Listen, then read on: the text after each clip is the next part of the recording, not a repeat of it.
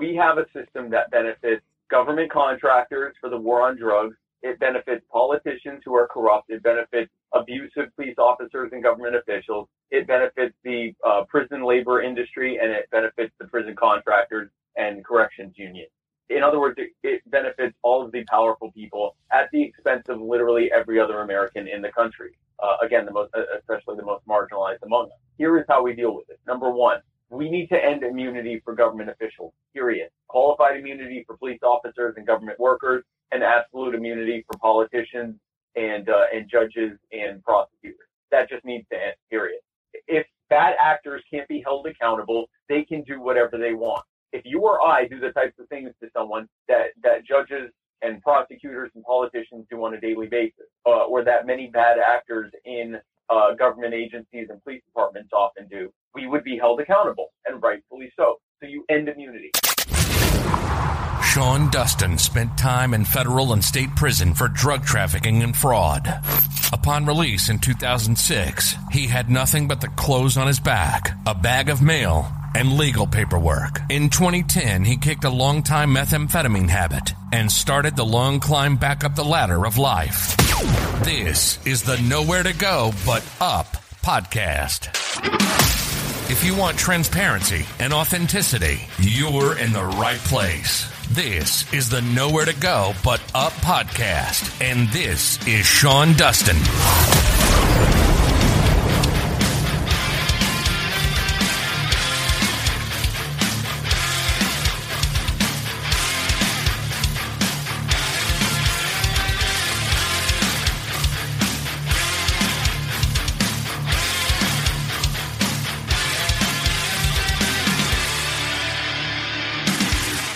What's up, everybody?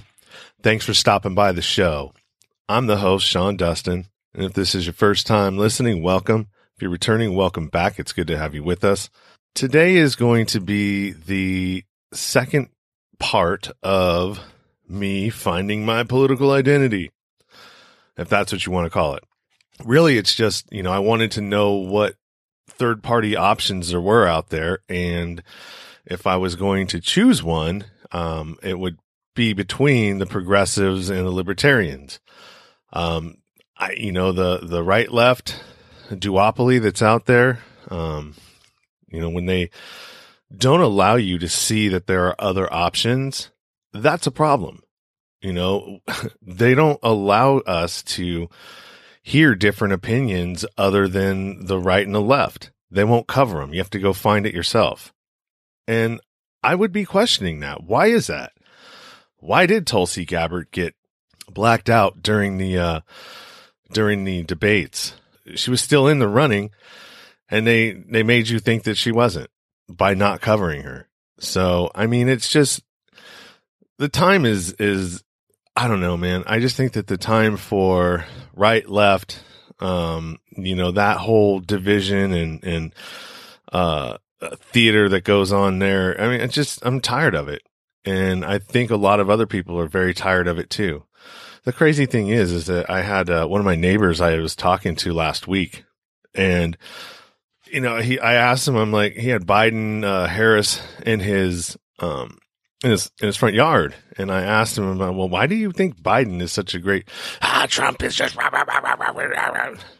like, well, you didn't answer my question. Why is Biden so great? You do realize that he not just signed off on, but he authored the 94 crime bill, which Clinton enacted. He was the author of it. And you know what? Honestly, I don't think that he actually authored it. He put his name on it, but I guarantee you the company ALEC, who writes legislation, is the one that actually did it. Probably the one that wrote it and just gave it to him.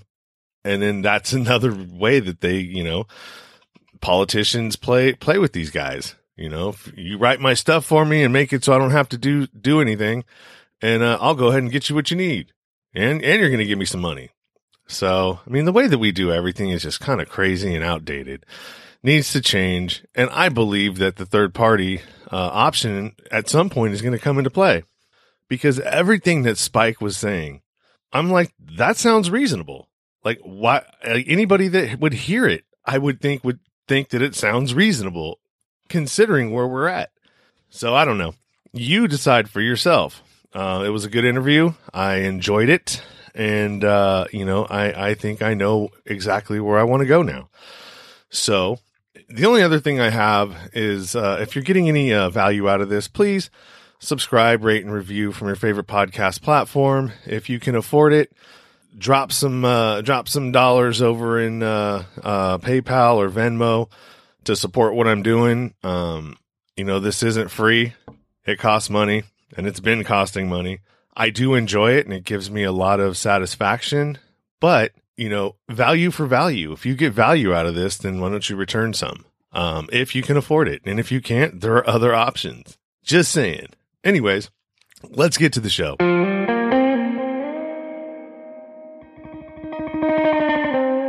This is the Nowhere to Go But Up podcast, and I am your host, Sean Dustin. Today, I am talking with Jeremy Spike Cohen. He is the VP running mate of Joe Jorgensen for the Libertarian Party. And the reason why I'm having Spike on today is, well, no, you guys that are following me and part of my audience, I'm looking for my own identity in politics and, where I'm going to vote this year. It will be the first time that I have voted ever in my life. Since 2010 up to 2016, I actually didn't know that I could vote because I'm formerly incarcerated. I'm a felon. I didn't think that I could vote. And I just went on thinking that for a long time till 2016. And then I chose not to then because I didn't like the choices. So now I'm a little bit more informed. And Spike, I would love to hear about the Libertarian Party and what they offer. Absolutely, man. And I appreciate you for having me on. In a nutshell, the Libertarian Party believes that we do best as people when we are the most free. We live in a system right now where we are seeing the fruit of policies that are largely built upon the belief that government should live your life best for you, that government should tell you how to live your life, that government should take money from you and give you back some of it if it decides that you deserve it, that government should put barriers and burdens in place to make it harder for you to be able to thrive. That's what's led to all the problems we're facing right now. That is why the cost of living is spiraling out of control and incomes and wages are rising nearly fast enough to be able to meet it. That's why we are facing a pandemic worse than any other country, because the government actually didn't allow medical professionals to test COVID patients for the first nearly 2 months that the virus was here. That's why we are dealing with increasing examples of police brutality and other harm of all of us, but especially the most marginalized among us, by abusive police officers and government officials who then aren't held accountable for the consequences of their actions. That's why we're facing harmful and abusive and inequitable outcomes from this government, is because government is trying to tell us all how to live. And we believe as libertarians that we're going to dismantle those policies. We're going to take all that power and that freedom and that money that has been stolen from you, from the American people, and put it back in your hands where it always belongs so that you can thrive. I love everything that you just said. But the things that I've been following and the things that I've been listening to, do you believe that there is an agenda that's going on, like a globalist agenda, where they want to bring in the one world government, and, part of what's happening is the restructuring of that system. And it really feels like when you're from my position and watching and everything that's going on, it really feels like there's this struggle at the top, from the Democrats and the Republicans and all of the theater that goes on within that. I heard you say this and I'm a firm believer in it, that it's just smoke and mirrors. It's the same. It's one, but we've been made to believe that it's something different than it is.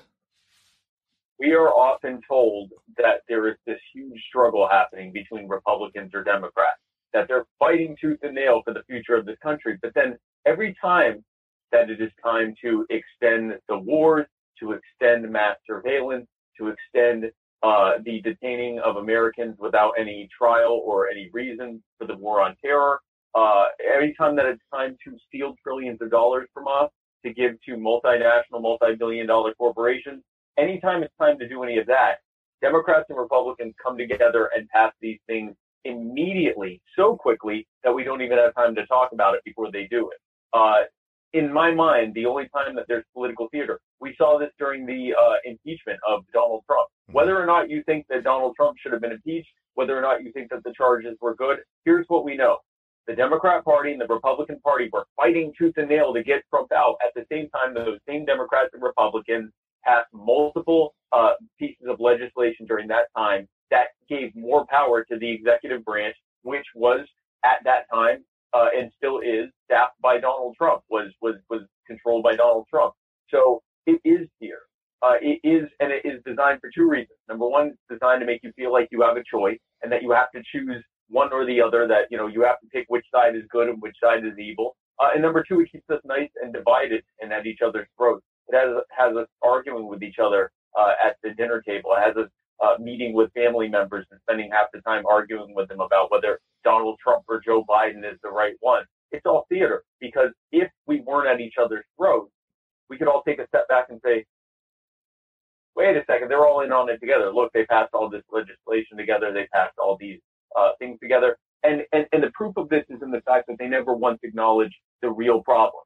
We saw this during those sham of debates that they had. When they would talk about the COVID-19 pandemic, what a perfect opportunity it would have been for Kamala Harris or Mike Pence to mention that the reason that the pandemic going so badly here is because for the first 2 months that the virus was here, the CDC didn't allow medical professionals to test COVID patients, which allowed it to spread completely out of control with no tracing or no knowledge of who even has it.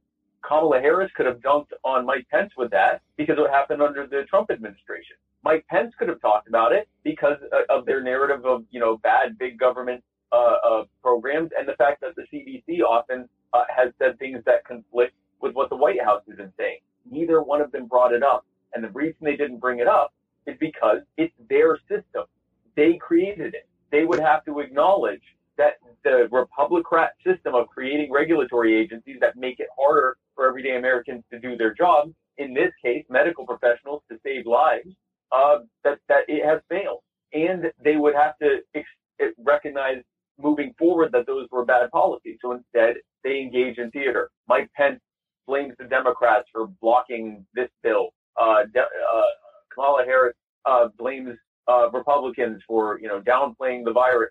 But at no point did they recognize the actual core problem. And we've seen that with criminal justice. We've seen that with immigration. We've seen that with every single issue. All they do is yell at each other. All they do is play good cop to the base that they pander to, and play bad cop to the base that the other side panders to. It is theater. It is plan's the wrong word. It's what they do. It's how they got into office.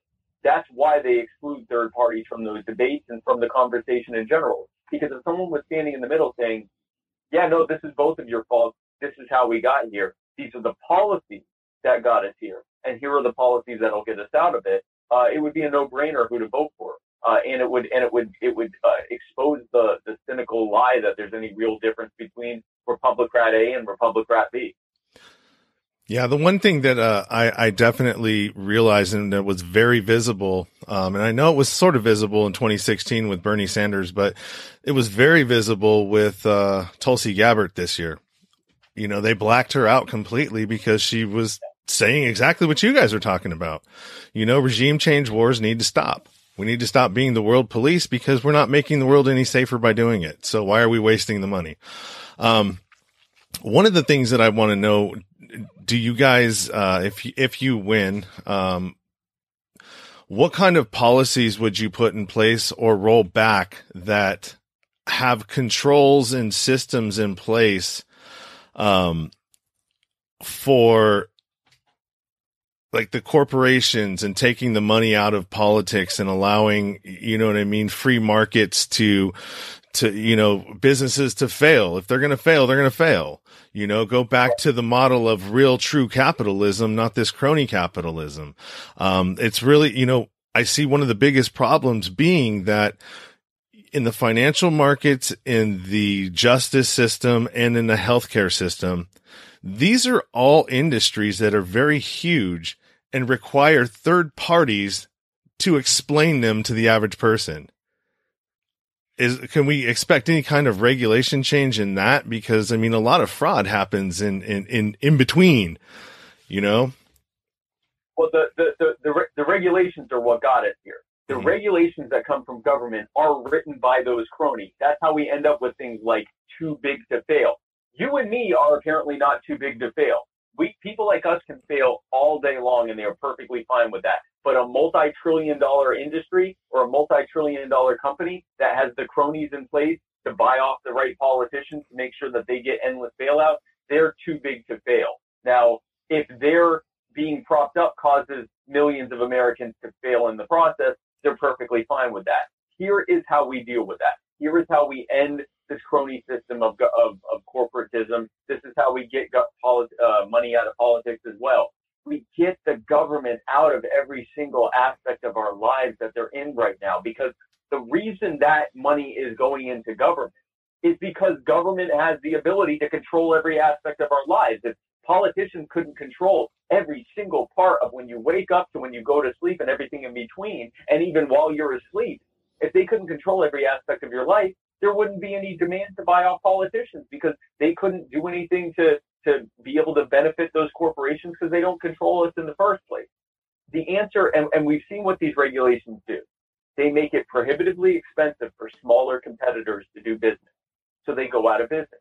And I'm talking everything from, small cap corporations that are trying to innovate, all the way down to people that are in poverty that are trying to just start a small business and be able to try to, make a living to provide for themselves and their family. Anything that isn't a big crony corporation is increasingly made prohibitively expensive to be able to ever actually be able to do business. All that leaves are the big crony companies. Then when they violate their own regulations, they get slap on the wrist fine. They get protected against any lawsuits from us, the victims of their crime. And then the cost of whatever cleanup or damage control or whatever else needs to be done in the wake of it is externalized to the taxpayer. We have to pay it off, even though we're the victims of it. When you get rid of those absurd regulations, when you re-empower Americans to be able to sue anyone, including massive corporations that do harm to them, doing those two things levels the playing field. It allows for small businesses to compete without having to worry about complying with tens or hundreds of thousands or even millions of dollars in compliance costs. It allows us to go after bad actors who try to harm us or who have harmed us. It acts as a deterrent for those actors to never do it in the first place, so they'll self-regulate and not do damage to people because they know they'll be sued out of existence. And it ends this model of, if I'm already rich and I want to stay rich or get richer, instead of providing value to you, the consumer, I just go to politicians and I bribe the right politicians and put money into their campaign coffers to make sure that they get reelected. And in exchange, they hand me I hand them the regulations that I know will hurt my smaller competitors. I show up and say that I want trillions of dollars in bailouts whenever I want them, and I get whatever I want. We end that system by getting government out of our lives and getting government out of every single aspect of what we say and what we do, and get rid of all these absurd regulations that are making it so hard for smaller competitors to even be able to compete. That's a great answer. Thank you. I'm going to switch to criminal justice reform and prison reform real quick. That's not a real quick topic, but for the time frame, we can go ahead and try to make it quick. Some of the problems that I've seen are a direct result from the 13th Amendment as far as being able to use prison labor, which is just the new slave labor. And that was one of the main elements. Yeah, that was one of the main elements of or components for the mass incarceration from the 94 crime bill, which coincided with privatization of prisons, which was brought to us by Oliver North and, whatever. you get what I'm saying. All that stuff kind of coincided together, and now we have the biggest prison population in the world. You're getting people that are put in the federal system that have decades of time, and they don't have. I mean, they're nonviolent offenders or drug offenders. It doesn't make any sense, and the only thing that makes sense is that it's providing long-term employment or labor for the BOP and Unicor. So how do you guys plan to tackle that and rein that back in, as well as putting more protections in place for people, through what is it, cops and attorneys and judges? They all have immunity, so they're not incentivized to do a good job. Well, so here's what we have, and you hit on a lot of it. We have a system that benefits government contractors for the war on drugs. It benefits politicians who are corrupt. It benefits abusive police officers and government officials. It benefits the prison labor industry, and it benefits the prison contractors and corrections unions. In other words, it benefits all of the powerful people at the expense of literally every other American in the country. Again, especially the most marginalized among us. Here is how we deal with it. Number one, we need to end immunity for government officials, period. Qualified immunity for police officers and government workers, and absolute immunity for politicians and judges and prosecutors. That just needs to end, period. If bad actors can't be held accountable, they can do whatever they want. If you or I do the types of things to someone that judges and prosecutors and politicians do on a daily basis, or that many bad actors in government agencies and police departments often do, we would be held accountable, and rightfully so. So you end immunity, period, point blank, full stop. Next thing we do, what is the single biggest contributor to the prison population? The failed war on drugs. The idea that you should be able to control what someone can put in their body. We already saw with prohibition of alcohol what that leads to. Addictions get worse because addicts can't legally get help. Criminal gangs get empowered because they're given a multi-billion-dollar industry to corner. Those criminal gangs then become incredibly powerful, start buying off politicians, start putting their preferred crony politicians in place, pay off police officers and other government agents, which leads to more corruption in government. And there is as a result of all these things, there's a growing rift between the government and the people. And in addition, things become less safe because these gangs are fighting each other over turf warfare and everything else. But as it relates to criminal justice, a lot of people are criminalized for choosing to put something in their own body, harming no one else. So we've seen the same thing now with the war on drugs. It needs to end. And so what Jo Jorgensen will do when she's elected is deschedule all the drugs. The government should not be deciding what you can or can't put in your body. Not only does that lead to things like addicts being able to get the help that they need, not only does it lead to things like people being able to legally use cannabis for pain management instead of having to use opioids and end up hooked to heroin later, but it also makes it so that the people who have been put in prison for being a part of a consensual trade, either consuming or selling substances that person wanted, is no longer in jail, and their records are expunged. Their felony records are expunged, so that they can go and live their lives and try to rebuild and reclaim from what was taken from them. The next thing is we need to look at the number of people that are in jail for crimes that did have a victim, like for example, like shoplifting and petty offenses like that, and look at them in a restorative justice model. Instead of trying to put them in jail and give them a felony record, which costs a lot of taxpayer money, which does not solve the root of the problem, and which now ruins their life because they've got a felony record and doesn't make the victim of their crime whole. Instead, work on restorative justice. Have that victim pay back for what, even if it takes a while, pay back for what they took from the victim. Have that offender go through, some kind of diversion program to be able to learn from the bad choice that they make, so that they can go off and thrive and be able to learn from their mistakes, and so that the victim is made whole. So we need to end the wars on victimless crime. We need to free the people from the cages that are in jail for victimless crimes.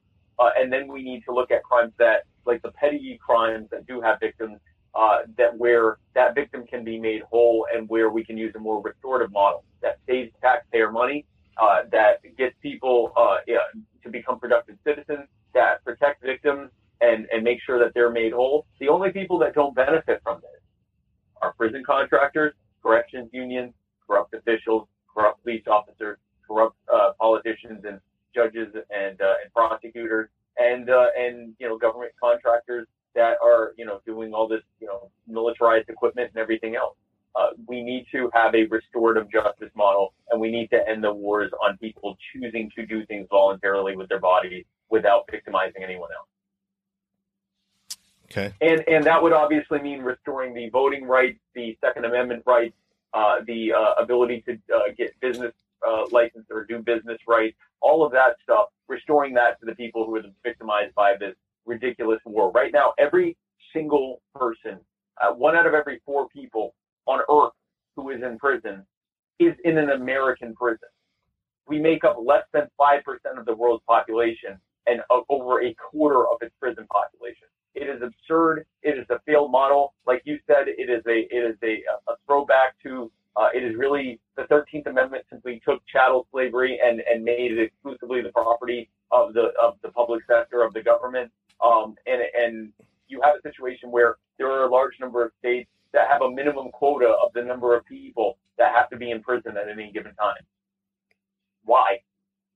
Because of the prison contractors, because they have contracts with prison labor contractors and prison development contractors, prison construction contractors, that there will be a certain number of new prisons being grown and a certain number of new people doing free prison labor. And it's a carnage built around the labor of the people. Right. No. Yeah, that's my dog, Riley. So two things. Well, one, it isn't broken. It is functioning exactly the way that it was designed to. Exactly as intended, yes. Yes. But I have two last things for you. One is the conspiracy law and doing away with it or using it the way that it was intended instead of the way that they use it now. Which is,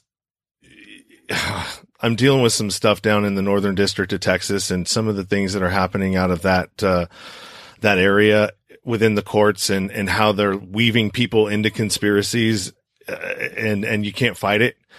That is one of the main reasons that, the mass incarceration is happening is because they're using that, in a way that it wasn't intended. It was intended for RICO and people that were, like El Chapo and organized criminals, not organized drug users. You know what I mean? That's really what it is. And then also the other side of that, marijuana, and how are we going to deal with that? Because the people that were victimized the hardest from it can't even get into the industry now as a legal industry. So, I mean, that to me, that's crazy. So there's two things right there, and we're at 22 minutes. So pick whichever one you think is most important. I can talk about both of them at the same time. Okay. These are both side effects of the war on drugs. Like you said, we have a situation now where there are people where in some states, marijuana dispensaries were labeled essential businesses that had to remain open during the pandemic, while at the same time there were people that were in jail for selling marijuana in that same state.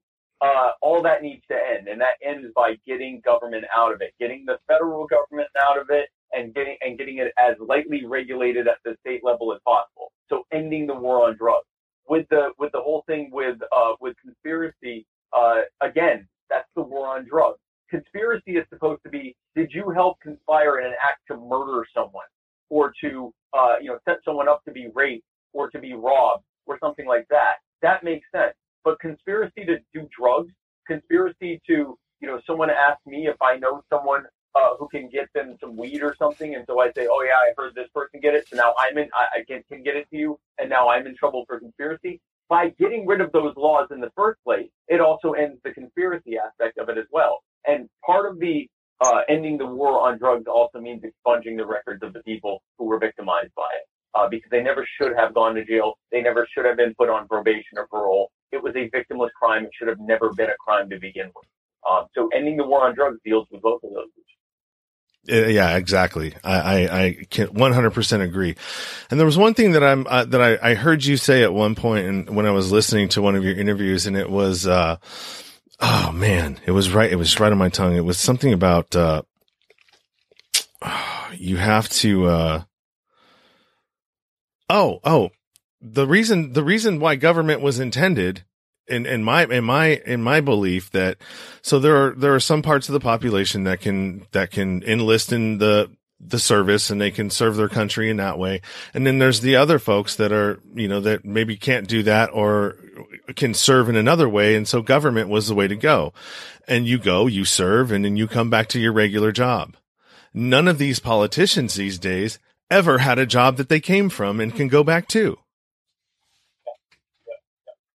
Well, and again, that's when you create, we have a government that was supposed to be a government of servant leaders who would come from, the real world. Something like Joe Jorgensen and myself. We're both self-made entrepreneurs. She's also a senior lecturer at a respected university.